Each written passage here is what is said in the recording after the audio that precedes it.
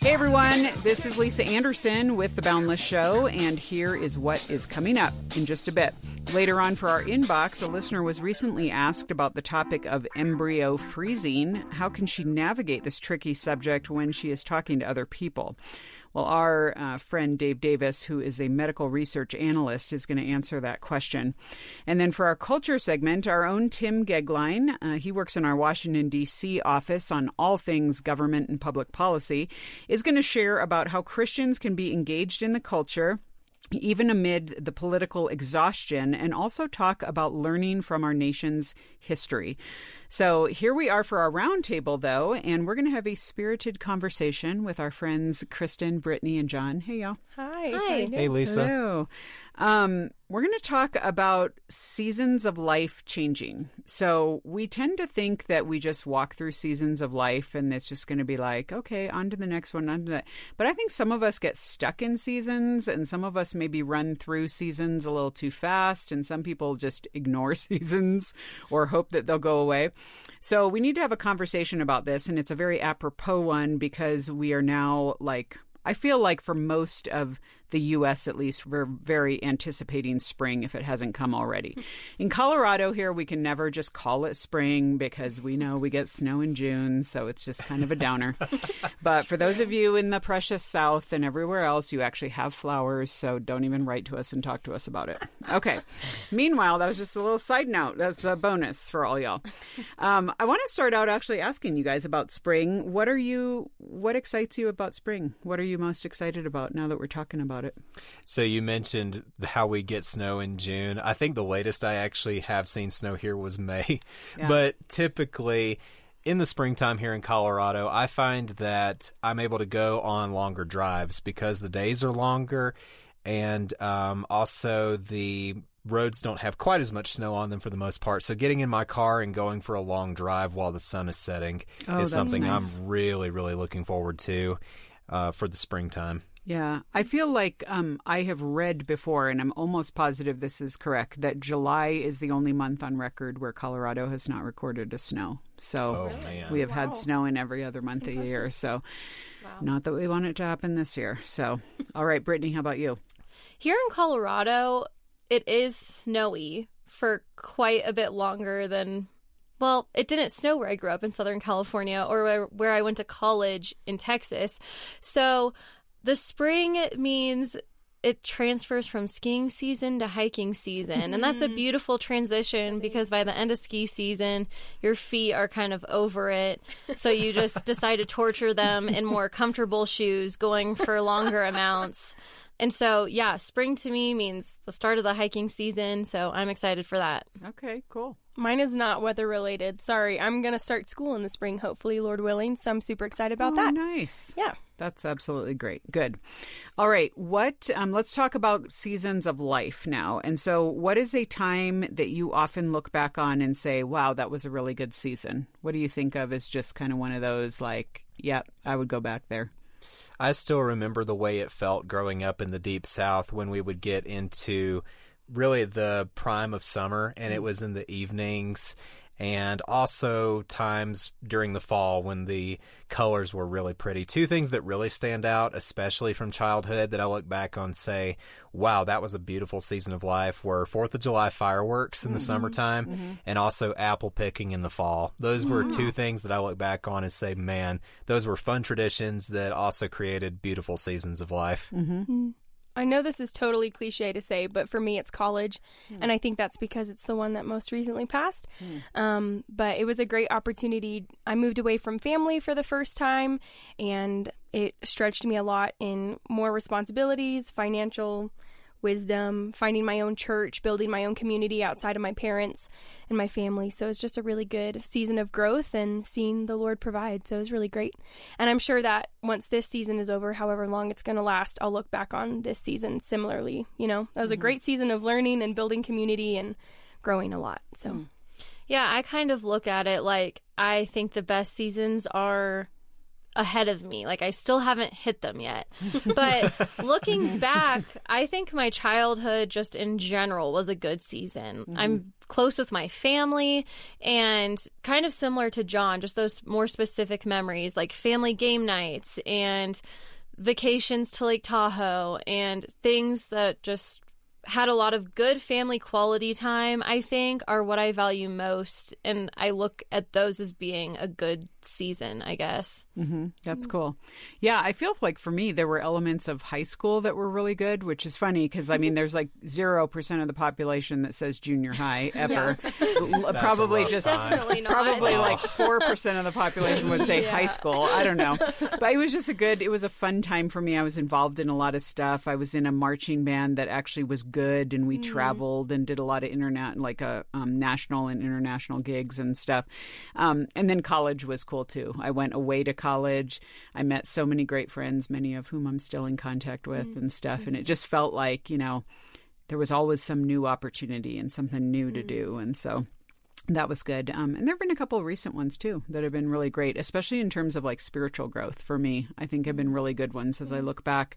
Okay, well, we can't ask that without asking what's been a hard season for you in life. Brittany, you better have one, because if all your good seasons are ahead of you, you better have a dog or two to share with the rest of us.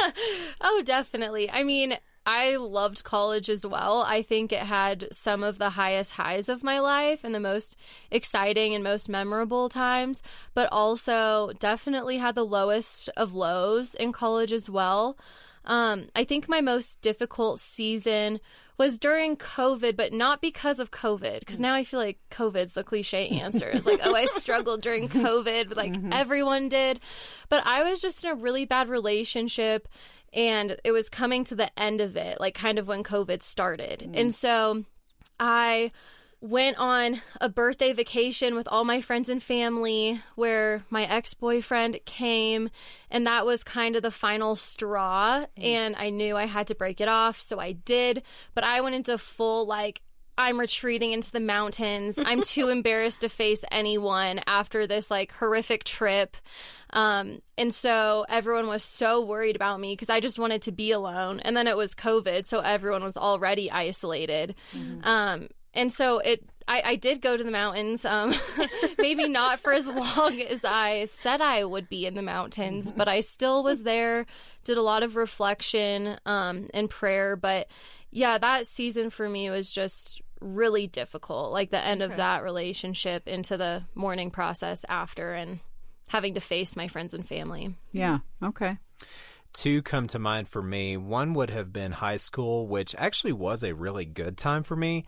But emotionally and socially, it was kind of lonely because I was homeschooled, which was great. And I got involved in a lot of co-op groups and took other classes with homeschoolers. But it didn't have quite the social structure that college had. And so I battled lots of feelings of isolation during that season. And following up on what Brittany said, start of COVID was definitely very tough for me, but it was mostly because that was right around the time that my mother passed away.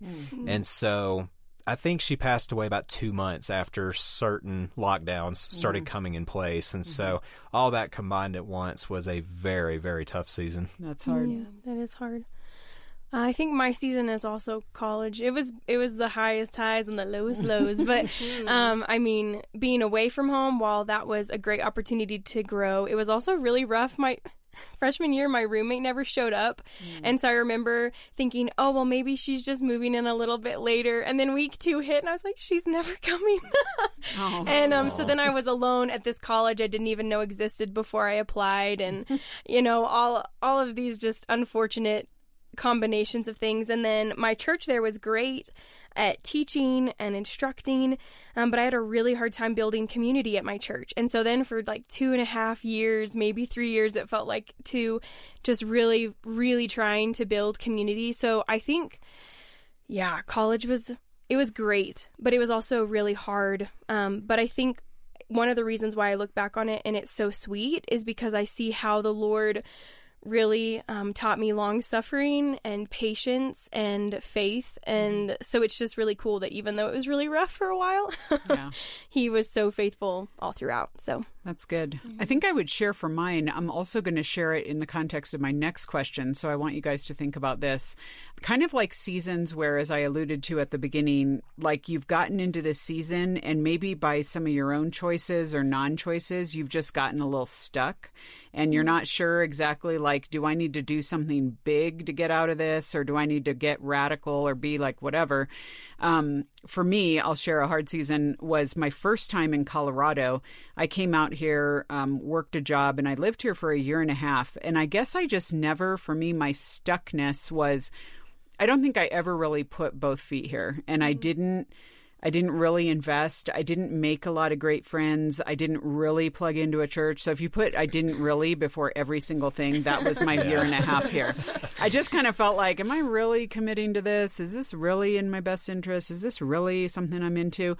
And so it just ended up being a really hard and lonely season and just kind of lame overall. And so then I left, because I did. I'm not one who avoids forcing change on myself. So at least I have that. I was like, time for a move. And then I moved into another hard season by making that move. So, but at least I did kind of stop the inertia on that front of just letting things kind of devolve where they were. So what would you guys say as far as like, have you had any clues in your life of like, something here has to change, or I'm going to end up being stuck or not knowing what to do beyond this? That's such a good question. This actually happened to me the other day at church. And oh, no. Stuck at church. Here we go. So I recognized this in kind of my own mind. So in my church, towards the end of the service, we take communion. And before we take communion, we actually do a prayer of confession. Good. And the other day, I literally caught myself, and this was not good, but I caught myself recognizing the fact that during the prayer of confession where I'm saying, God, I repent, and God, I need your help, I was focused the entire time on people who've gotten on my nerves recently and focused on this needs to change in that person, that needs to change in that person. And then that same day, I got the notification of how much time I had been spending on my phone. And I'm like, wait a minute, I probably need to rein this in a little bit. So that was an indicator to me that I need to be more disciplined with how much technology and screen time I'm using. Okay. Yeah, it's weird how it can affect kind of your mind and your heart and stuff. Brittany, how about you? I think the first step to get out of a comfortable season is to acknowledge it, like acknowledge that you've been in it too long. Like even bringing it back to my ex-boyfriend example, like I knew that I probably should end it way before, but my mom and best friend were like, yeah, you probably should, but if you don't have peace about it now, like you're the only one who can know when it's actually the right time. Like you just keep praying about it, and one day God will just make it so clear that like you're just done and you're ready to move on. And so I feel like that, along with a lot of other examples, kind of like I can relate to the moving to Colorado thing as well, Lisa. Like I would cry on Sunday nights when my now fiance would like leave after dinner because I'm like, oh, like another week and this is so horrible. And, one day I just was like, oh my gosh, this is so sad. Like, why am I not being positive about this new experience? And I kept praying that God would change my heart. And then one day I kind of woke up and was like, okay, we're doing it. We're moving past this phase. And so I feel like it starts with acknowledgement and continues with prayer. Yeah. I think that prayer has been huge in every season of my life, just knowing where God is asking me to go. But he also makes it just super obvious through circumstances, which I know he speaks to different people in different ways, but he's always made it just really obvious. So when I applied to school for college, I applied to the wrong school and I didn't know where I was going, and then God opened up every door and I was like, I guess I'm going to Kentucky, to a school I've never heard of, and he made it really obvious. And with no roommate. So. Yeah, exactly. Yeah. It was so good. And then moving out here, I didn't want to stay. I also didn't want to go to Kentucky, and I didn't want to stay here. But God made it super, super, super clear that that's what I was supposed to do. And now praying about this season, like when, am I supposed to move on, and what is next, and what does that look like? it's really difficult because middle school lasts 3 years, high school lasts 4, college lasts 4, and now I'm outside of like these timelines that are structured by the government, so you know. true. And now I'm like, oh, I make up my own mind. Anyways, so it's a little bit harder, but God has always given just great peace and great guidance, which has been really helpful. So prayer, good community to pour into you. Well, and that brings me to my next question, which is kind of like, you know, sometimes we get ourselves stuck, but sometimes we look at where other people are and we feel stuck, like regardless of what opportunities God has put in our life. So here's a fact. You can look in any, like your group of friends, your family, whatever. Someone is always going to have more opportunities than you. Someone is always going to have a better career or be further in their career than you. Someone is always going to be in a relationship if you're not, or a better relationship, or you would have thought that by now you'd be dating, you'd be engaged, you'd be married, you'd have kids, you would be more settled, you would have more money in the bank, whatever. How do you guys reconcile that? Like, how do you avoid the comparison trap of just trusting God, like this might be the season I'm in?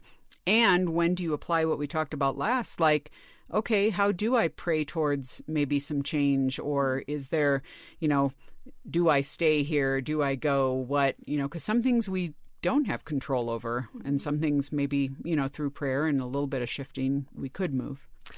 One of the things that God's really been teaching me in my walk with him is that it's great to be content where I'm at, and at the same time, I'm only in control of me. I can celebrate other people and their accomplishments and their joy and their engagements and that sort of thing, but real joy is found when, I know this may sound a little overly simplistic, but the key to joy, honestly, is to have a regular daily habit of saying, yes, Lord, even when I don't want to do something, because joy is in becoming who God has called me to be. And so if I'm focused on, okay, how can I grow? And I'm not obsessed over, here's what this person has, here's this person got this blessing and that person got that blessing, then honestly, it kills a lot of the comparison because, I mean, to be really honest here, I'm a full-time job managing me and managing just, I mean, and God's given me responsibility to say, hey, take ownership of your own life, John, and other people and their blessings and their decisions. I'm not in control over that. And so, I mean, maintaining myself and making myself get out of bed in the morning and go to work, I mean, that is a full-time 24/7 effort. So. Yeah. And stop using your communion confession time to worry about other people. Exactly. Yes. No, that's something all of us could benefit from, I'm sure. I mean, 2 words, social media, guys. That is, you know, the breeding ground for comparison these days. And it's so hard to just completely separate yourself from it. Like, wedding things that I've been doing, it's like you see these things on Pinterest, Instagram, TikTok of how you should be doing it and what you should be doing. So then in my mind, it's set, like that's what and how I should be doing it. But then if you, like, I take a step back and actually think, well, that's not what I want. Like, I decided I didn't want a 250-person wedding and I wanted it to be more intimate. But my whole life, I thought that I wanted to invite every person I've ever met once to my wedding to celebrate because that's just what people do. And so a lot of it, I feel like, is breaking down what you think you might have an opinion of to figure out what you really think, because God makes everyone differently. You're all called to serve in different ways, and just realizing that and living in the present is huge. Kind of like to your point, John, like it is a full-time job to take care of yourself, and I think that includes your thoughts as well. Like you really, for sure, you really need to rein in your thoughts to stop the comparison game and to realize what you want, not what other people think you want. You said something that I had been thinking about, is that God calls and equips everybody differently and distinctly. And something that I really struggle with in comparison is thinking that my convictions and my methods are better. So pride, it's a big thing I deal with. But especially in the career that I would like to pursue, there are a lot of different methods and strategies. And it's like, oh, well, the one I want to do is the most biblical, you know? So that's something that I struggle with as far as comparison goes. But just recognizing and realizing that God has equipped everybody to do something different in life.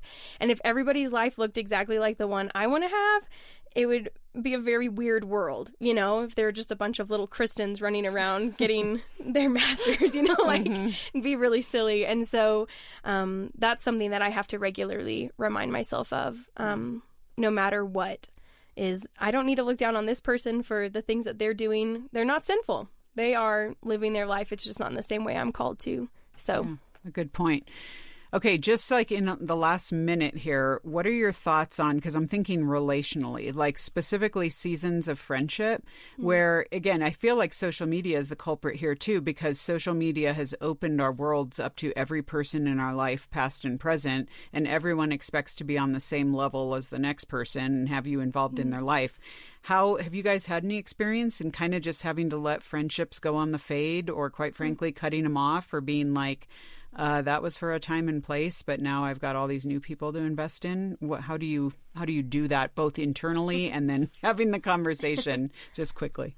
For sure. I remember there was a really special time in college where I was part of a men's prayer group, and I look back on that and say that was a beautiful time of spiritual growth for me and my friends who were a part of that.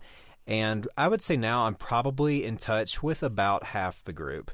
And a lot of that has to do with the fact that many of them, even though if I were to get in touch with them today, we could still have a great conversation. A lot of it is that they have gotten married and are now having kids of their own. Some of them I am still in touch with, which is awesome. But I look back on that and say that was a beautiful time where God met us all in such a special, special way. And I wouldn't trade it for anything. And now their priorities have changed a little bit, and so we're on great terms. And if I were to see them, it'd be cordial and stuff like that, but the needs have changed, and now they have to prioritize their spouse. They have to prioritize their kids, and that's great. So it's just the seasons have changed, and recognizing the fact that God is still good and all of that is what brings joy. I used to be behind the mindset of friends are forever, and once you're my friend or we're friends, that is something that is unbreakable. And as I've grown and matured to the ripe age of 23, I've realized that that's not always the case. Like, people are put into your life for a reason, and sometimes for a season. And I had two really close friends growing up through middle school, high school, even most of college. And it was great during that time period. They were super loud and bubbly when we met, and I was a total quiet person. And so they really brought me out of my shell, and I spread my wings and became a lot more outgoing and extroverted. So I owe so much to them for just having that role in my life. So as we got older, it just was not a two-way friendship. They would leave me hanging a lot. They didn't put in equal effort. And honestly, it became really emotionally taxing because I grew up with them being my best friends, and then they kind of just slowly faded. Not that we didn't consider each other best friends, but there just wasn't effort. And it became really, really hard. It took me years, probably 4 to 5 years to let go of. And just now recently, I feel peace about it. Like, I invited them to my engagement party. They didn't come, but that was okay because I knew they probably wouldn't. And there's no harbored feelings anymore. And I'm okay just being casual friends with them and having them in my life. And it was a really good lesson for me to learn that they really were there for a reason and a season, and God had a plan. I think 3 questions come to mind to consider with friendships is how intentional are you both being, how reciprocal are the feelings and the desires to hang out, and how burdened personally am I to maintain that relationship. So I have 3 friends in mind that when I would come back to Oklahoma from college, I would ask all 3 to hang out. And one was super consistent. She would ask when I was going to be in town. So that was a super reciprocal relationship. Another one, every time I would ask her to hang out, she wouldn't have the time. And so that was where I was intentional and she wasn't. And then there was another friend that we would make plans and then she would always back out. And these are all friends that I loved a lot. And the third friend, I knew that she was going through a really hard time. I loved her. She's one of my oldest friends. And so I didn't care how many times she flaked on me because I felt super burdened. No, I am supposed to be your friend for forever. And the other two, I didn't feel that strongly about. So I was blessed to be able to maintain one. We're still friends, trying to get her to move out here. She's not coming. It's sad. But so those are the three questions I kind of And that's consider. good that you mentioned that, because I think a lot of people don't recognize the value of like praying over a relationship and recognizing that like the Holy Spirit will be faithful to guide you as to should this friendship continue? Should it be at the same level it was before?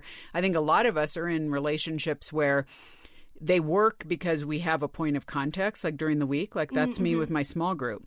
We all go to the small group every week. We catch up on one another's lives. If we didn't have that, it would be super hard with every member in that group to be doing individual coffees with them at different, that's the other thing is you just don't have the time to do all these separate meetings and whatnot. So I think that's a hard thing to reconcile. Whereas being single, I have a housemate who we see each other every day. We're in each other's business. We do life. And so it's very easy to stay connected to her and consider her a very close friend in that sense. But I think that just makes sense. Sometimes you have to recognize what's a natural environment for that and what's not. And he has to guide, because on paper, all three of those friendships would have looked the same. So if I was just going off of like my intellect and how should I analyze these things, then I should have treated each of them equally. And without prayer about it, I would have been totally confused. For sure. Good. Well, you guys, this has been such a great conversation. I really appreciate you sharing about this, because I think seasons affect us in different areas of life and in different times of life. And so I hope that this will really give folks some things to think about. So thanks, y'all. Yeah, Thank you, you. Lisa. That's great. You are my strength, the beginning and the end, and I will seek you every day, King of all. Come on! 'Cause you are my strength, the beginning and the end, and I will seek you every day, King of all. Come on! King of all.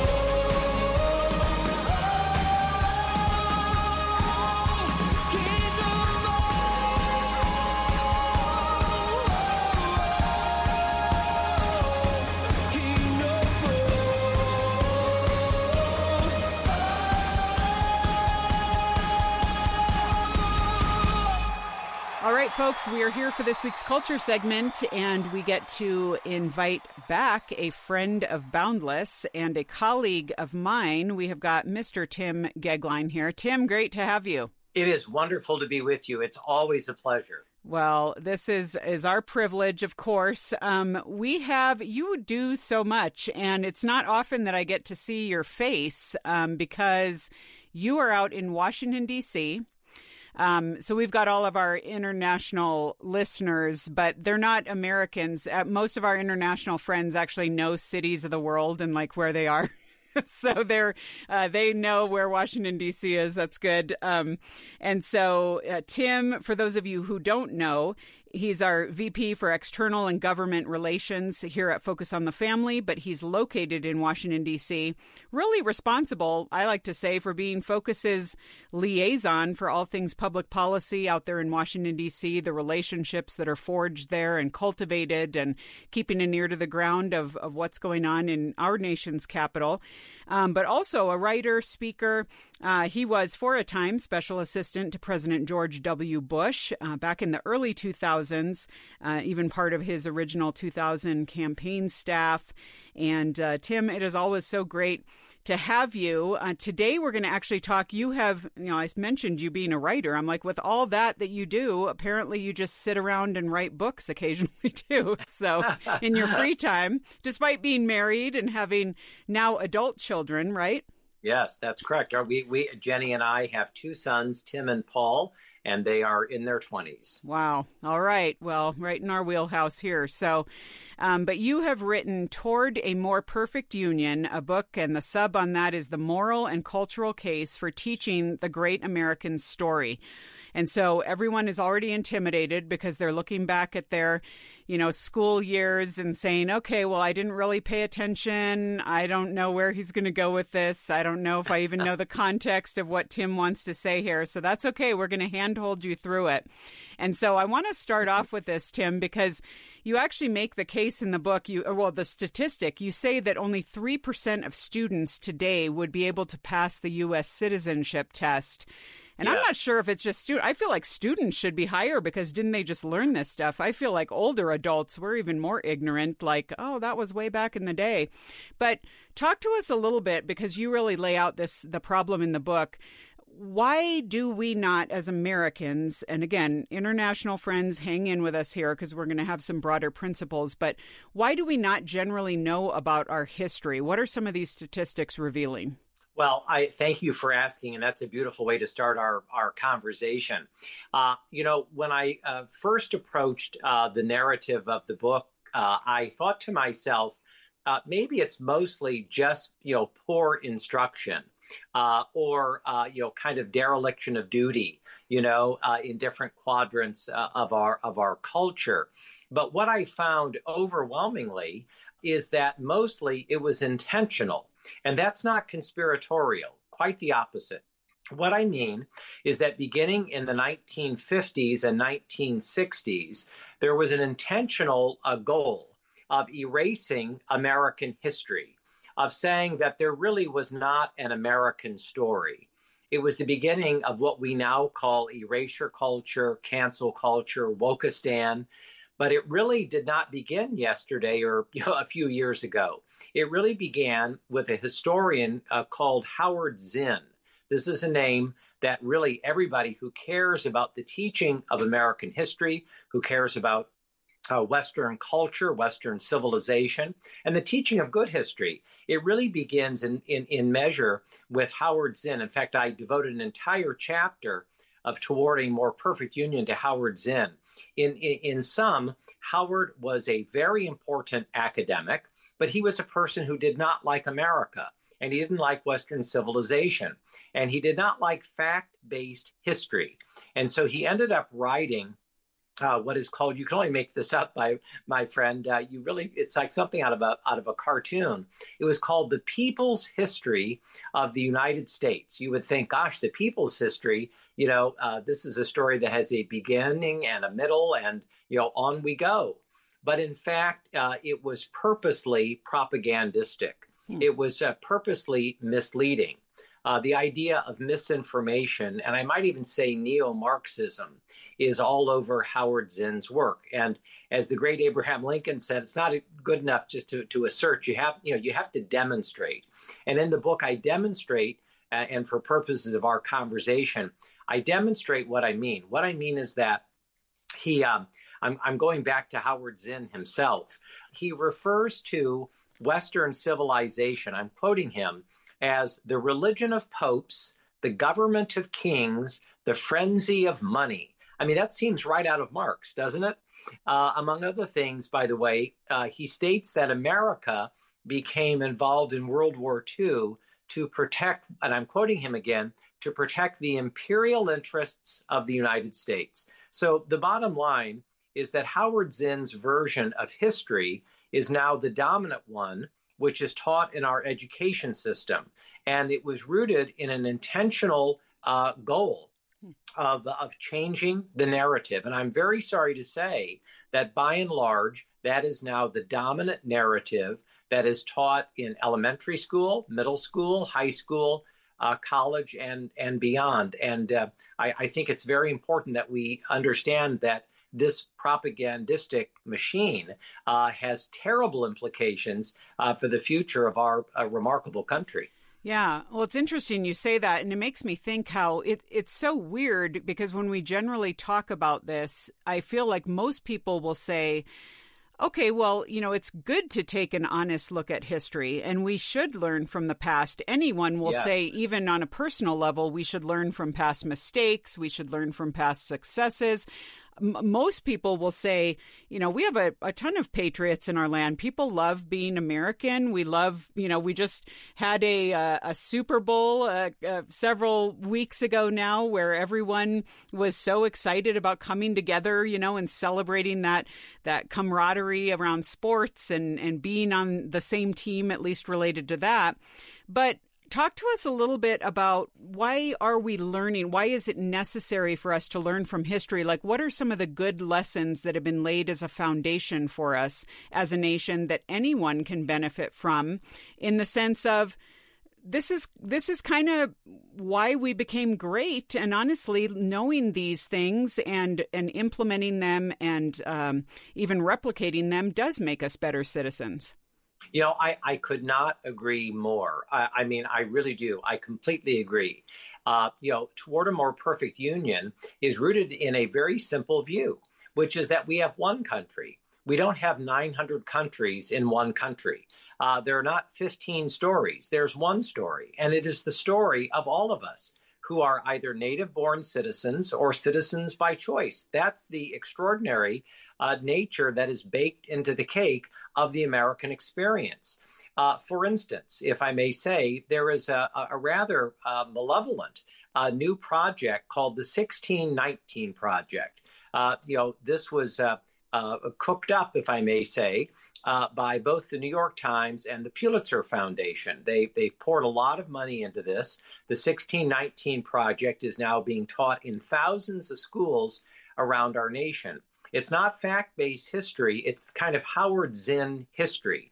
And to be even more specific, for instance, it posits that the United States of America did not begin with the Declaration of Independence. Now, everybody, left, right, and center, going to your question of unity and the United States, e pluribus unum, right, out of many one, this wonderful credo of our nation. The 1619 Project says, contra history, that the United States began when the slave ships came to the coastlands of the Commonwealth of Virginia. Now, everyone knows that that's not the case. In fact, there was slavery in America long before that, I think introduced into the DNA of what became our nation, by the Spanish. But when you are a little person and you trust your teacher and you trust the textbook or you trust the curriculum or you trust the social media, and this kind of misleading information is poured out, into you, beginning sometimes in pre-K all the way through high school, the kind of unity and one story, one history America that I think was so beautifully on display at the Super Bowl and so many other places, by the way. I think it negates and it redirects that magnificent American story. And what I did not want to do in this book, and what I expressly do not do, is to kind of seek to replicate a progressive ideology with a more conservative ideology. I mean, let ideology be the enemy of history. There are many national sins in the history of our country. We ought to say that. I'm the first to say it. But we ought not also say that because there are national sins, we must erase great figures of our past. And that kind of application of the present nature of what is considered broadly acceptable morality, I call it presentism. Applying that backwards is not only bad history, but it's ultimately deceptive. We ought not live by lies, is what Alexander Solzhenitsyn asserted. And I think he's right. In the American experience, I think this is more true than ever. Yeah. Well, and that's good because it's not just saying, learn the facts and the figures, because that is an important thing. And I know that we would all admit that we maybe haven't put our minds to that well enough. But it's also those moral lessons and really putting it to practice and infusing it in our hearts and recognizing that there are commonalities there of great virtues that we need to chase after. I do want to say, because again, we're going to have a collective group of folks, especially younger adults, which is most of our audience here, who are going to say, okay, but Tim, we got to address this question because this is what I either believe or I hear it all the time. And that's this idea of, what does it look like then for us, especially as believers?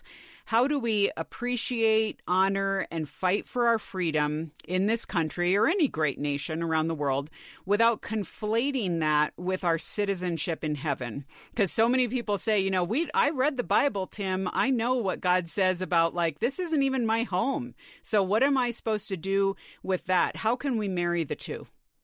Well, I am first and foremost a Christian, and the narrative that you outline is the golden narrative of this book.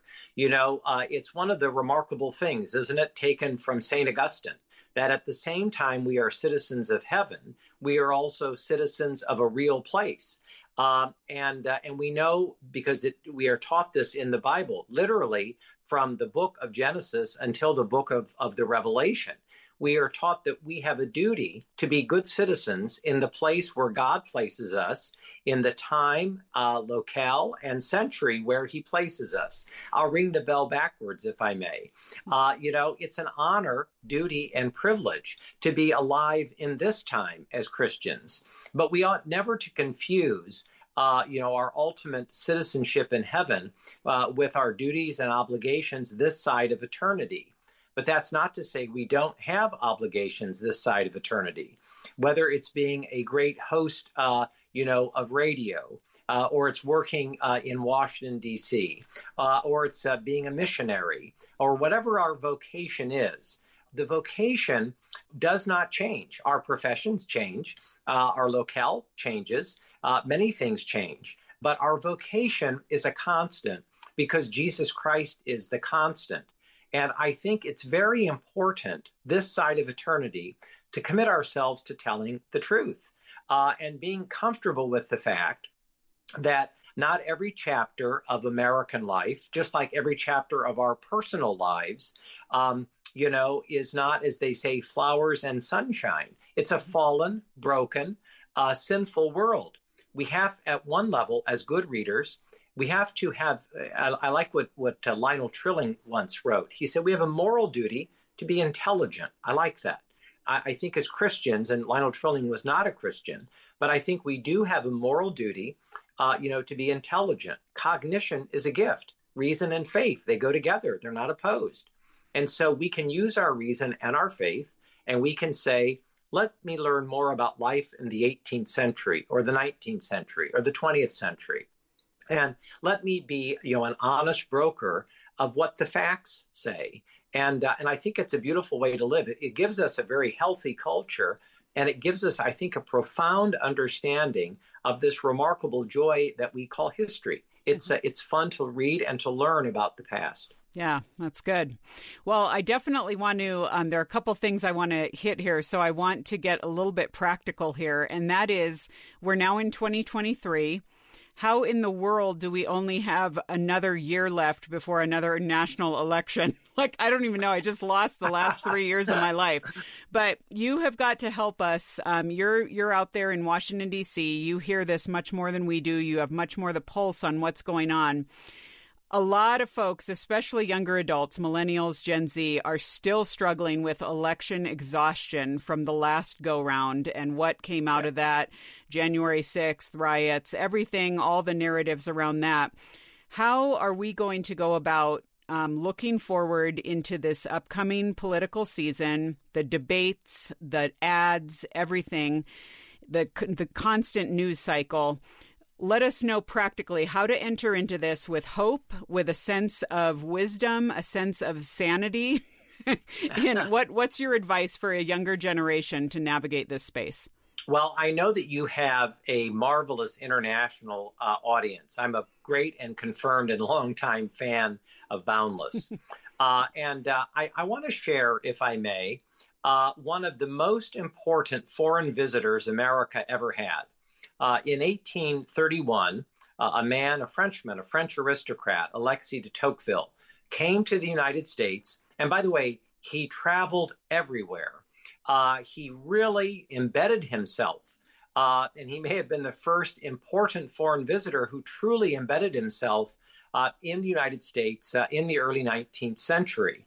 And he came up with a remarkable book, a series of books called Democracy in America. He looked at us and he took our pulse and tempo and temperature. What did he conclude? One of the things that he concluded that I think is totally relevant to the next go round, whether you're a Democrat or a Republican, a liberal, a conservative, none of the above or all the above, depending on the day of the week or time of the day, Tocqueville shared what I consider to be a very essential insight. He said that liberty cannot be established without morality. In other words, he felt that the other side of freedom, that the other side of liberty was virtue, that moral excellence, not just in the citizenry, but in the leaders, was essential. Yes, he was interested, and we should be, in the policies, family, marriage, parenting, human life, religious liberty. Now we're into a debate about pronouns, I mean, all of these things ultimately that begin in culture end up in the public square. And it seems to me that as men and women of faith, wherever God has placed us on this beautiful globe, and of course I speak as an American, I think it's important to imbibe from the wisdom and the unflinching clarity of Tocqueville that virtue is preeminent. Virtue matters. That morality to the sustenance of democracy is this very refreshing tonic and spring.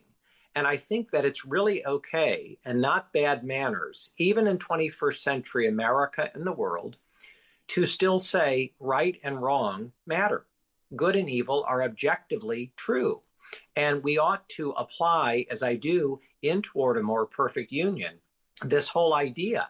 And may I say, that's why I give it the subtitle, the cultural and, moral case for teaching the American story. Culture leads, and public policy is downstream from culture. And we ought to pay attention to healthy, and we ought to pay attention to unhealthy culture as we think about applying it going forward. Yeah. So I'm assuming that, we know, candidates will throw their hats in the ring. Some have already, more to come. Obviously, we need to be prayerful about this. We need to be looking at the facts. We need to be thinking of who is going to be a good guide for the nation in the place that we're in now, with the good, the bad, the struggles, whether on every level in that sense. So would you say, your encouragement to us really in being prayerful and really seeing that through a wise lens of what it looks like to move forward with the practical decisions that will have to be made? I'm so glad you asked that as well, almost as a bookend to the second question, because they fit together, like a Lego brick. And here's what I want to say. I begin the book by sharing my first meeting with a man who I deeply respect, David McCullough. He's now deceased, but he was and is one of the most important historians of the entire 20th century. He is a towering figure. And believe it or not, as I share in the book, the very first time I met him, he told me he was suffering from insomnia. I thought, gee, that's an interesting icebreaker. And the reason he started our friendship that way is because he wanted me to know that the basis of his insomnia was he had regular meetings with the political class. He had regular meetings with cultural leaders, and he was always dumbfounded and shocked by the fact that they put such a preeminence on politics, but they knew nothing of history. I think that one of the things that David shared with me is part of the narrative of this book, that there are ramifications and implications for constitutional, historic, and cultural illiteracy. And that doesn't mean that everybody who's listening to us or anybody who was ever born, needs to always feel that they have to have a 100% on a proverbial history test. That's not the assertion or the assumption. What it is that you have to know things, and that to be a good citizen, it's worth understanding the antecedents, the foundation, the basis of what makes this a rather exceptional country, not a perfect country. That's why the title of the book is from the preamble to the Constitution, Toward a More Perfect Union. We're always moving, we pray, further toward the beautiful, the just, the true. That's aspirational. That's very American. It's in our DNA. But never perfect. There was only one perfect person, Jesus Christ. But that does not in any manner negate the fact that we have to understand some of the basics. And it's important to be good citizens, to be as informed as we possibly can be. And history and culture help shape that. Yeah, that's good. Well, Jesus would get my vote if he threw his hat in the ring, but that's okay. We're gonna rely on him anyway, prayerfully, for guidance in this next season.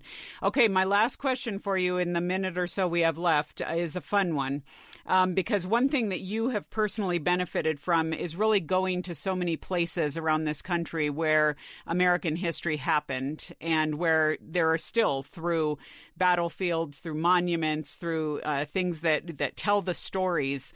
They're just really neat and special places. I'd love to just hear, what are a couple of your favorites, the most meaningful ones where you really felt a connection of like, I'm experiencing where history happened? I'm very honored to be asked that question. It's the perfect final question. And I have three of them. The first one is Valley Forge, Pennsylvania. Anybody who knows anything about Revolutionary history needs to know and visit Valley Forge. The fact that the Continental Army somehow providentially, and I do stress providentially with 3 underscores, providentially got through that winter in the worst possible way to go on to defeat the most powerful empire in the history of the world, the British Empire, is nothing short of God ordained. And the fact that George Washington was our commanding general is not a coincidence. And whenever I go to Valley Forge, in fact, I'll be going there a little later this year, I am always honored to be in what I consider to be a rather transcendent place. The second place I love is Gettysburg, Pennsylvania.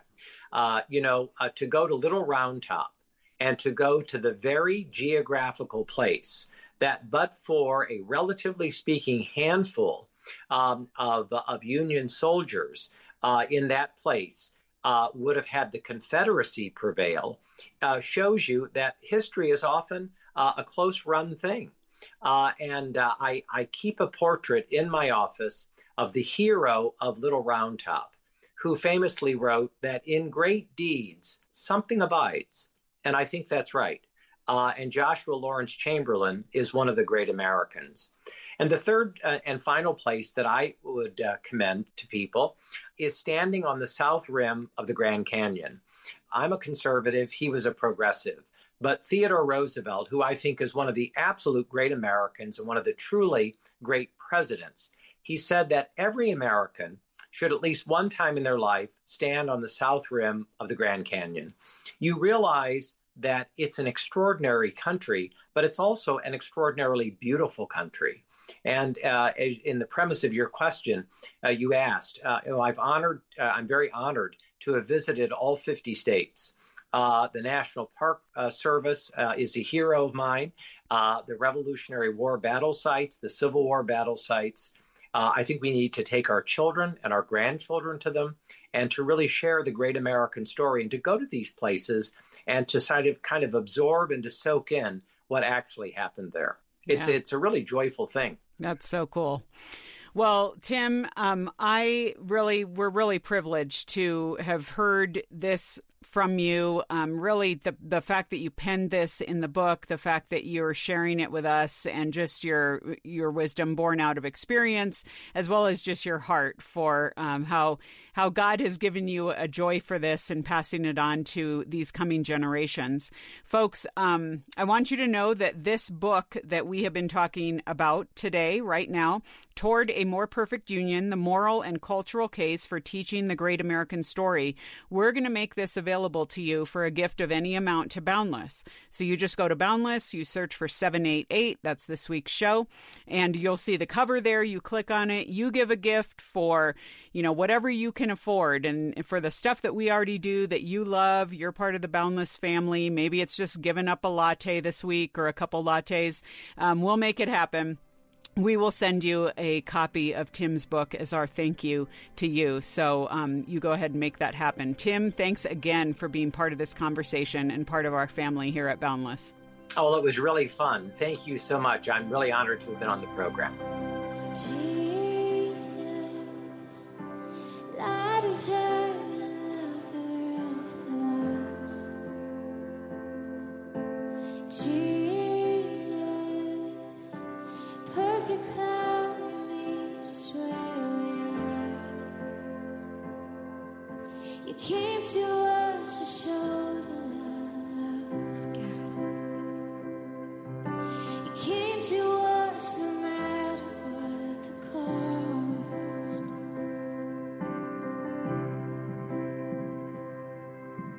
Jesus, light of heaven, lead us to your.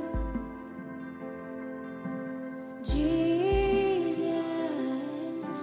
greatest love, you take us as we are. You come to us when all strength is gone. You come to us with you, we all can.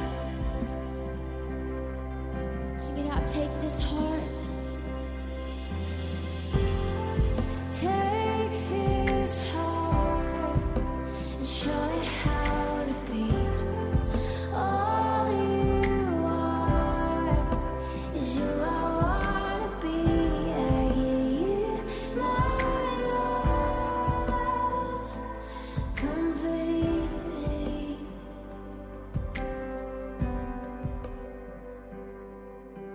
Jesus, light of heaven, lover of the lost. Perfect love, you meet us where we are. Well, folks, we are here at the end of the show, opening up our inbox as we do when we answer one of your questions, and we always bring in one of our fantastic experts. And this week we have Dave Davis. He is our medical research analyst here at Focus, so all things ethical implications around health and medicine and all that implies. So, Dave, welcome. Thank you. I'm glad to be here. Good to have you. Okay, you are our guy for the day because here's what our listener's asking. She says, recently someone asked me about the topic of embryo freezing. I know of a Christian friend who chose to freeze her embryos when she was in her mid-30s so she can have a family later on in life. I'd like to understand how I can navigate conversations with Christians and non-Christians about this topic. That's great. It's an interesting question that she's asking because a lot of people are looking at this and they're saying, well, is this God's will? Should I be putting off having a family till later? Is that my choice to make, or should I just let God be in control of that? And it's one of those things that God is silent on. He doesn't give us a whole lot of principles that dictate this sort of thing. But there are questions that a woman needs to ask when she's considering freezing embryos aside. One is just a matter of priorities. For a believer, we know that family and children are a crucial part of God's design for us. It doesn't mean everybody's supposed to have all the children they could possibly have all the time. It just means that that's God's general plan for us. And if family and children are like way down on the list of your priorities, that's a problem. If children are like an accessory for the good life, that's a problem. Those just don't sync with God's plans for people. But there are practical concerns as well. And one of those being, as a woman ages, fertility declines. So this particular woman who's freezing embryos away in her 30s and is going to get back to them later, she's going to find out that it's often a lot more difficult to get pregnant and to carry a pregnancy as you've passed through your 30s. And, a lot of women don't know this. And a lot of companies are selling this as part of their reproductive benefits package. and really the benefits are accruing to the company, the woman's going to find out this wasn't the benefit I thought it was going to be. So that's a very practical concern that women need to be thinking about. But then there are ethical questions and ethical concerns, and there are a number, but I would just point out the pro-life ethical concern that we have. Each embryo is a human life created in the image of God. It's easy to get sold on that image of this is a blob of cells. It's not. It's just a very early human life. And because it's created in God's image, it needs to be protected. It deserves to be valued as such. Well, when you freeze an embryo away, not every embryo is going to survive a freeze-thaw cycle. So automatically you've put lives at risk. But then there are other issues to consider. For example, what if this woman gets down the road and decides, I don't want kids? People change their minds all the time. Maybe she finds herself in a relationship where her husband says, no, I don't want to have kids.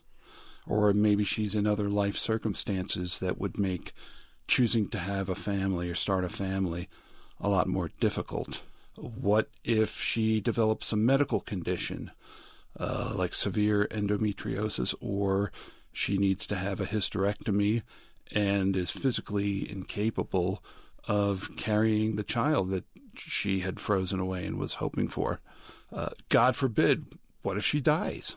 What's going to happen with these embryos?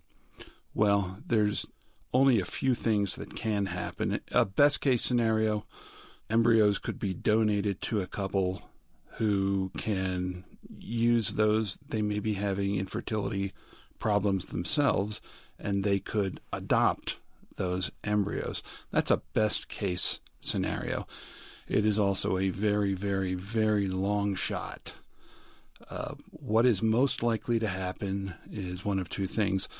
They're either just going to be discarded, so those lives will be destroyed, or they will be donated to science, which is a nice euphemism for they're going to be sacrificed for scientific research. They're going to be destroyed. So a woman really needs to think hard about all of these things if she's considering freezing embryos away. Yeah, that's good. Good point and good direction as far as like helping a listener think through, like, yeah, this isn't just a one and done. It's not a simple solution. There are a lot of caveats here, and we don't know the future. And so I think this listener asking this question, it's such a good point to have a wise conversation around it and approach it prayerfully. So, Dave, thanks so much for weighing in on that. We really appreciate it. My pleasure. All right, folks, that is it for this week's show. As always, we do want to hear from you, so you can write to us at editor@boundless.org, and maybe we will answer your question in the future, or just write to us and say hello and say, hey, happy March. We appreciate that too. So anyway, either way, I will see you around next week. I'm Lisa Anderson for The Boundless Show. The Boundless Show is a production of boundless.org. Focus on the family. It can be challenging to inspire your community to see life the way God sees it. So what's the solution?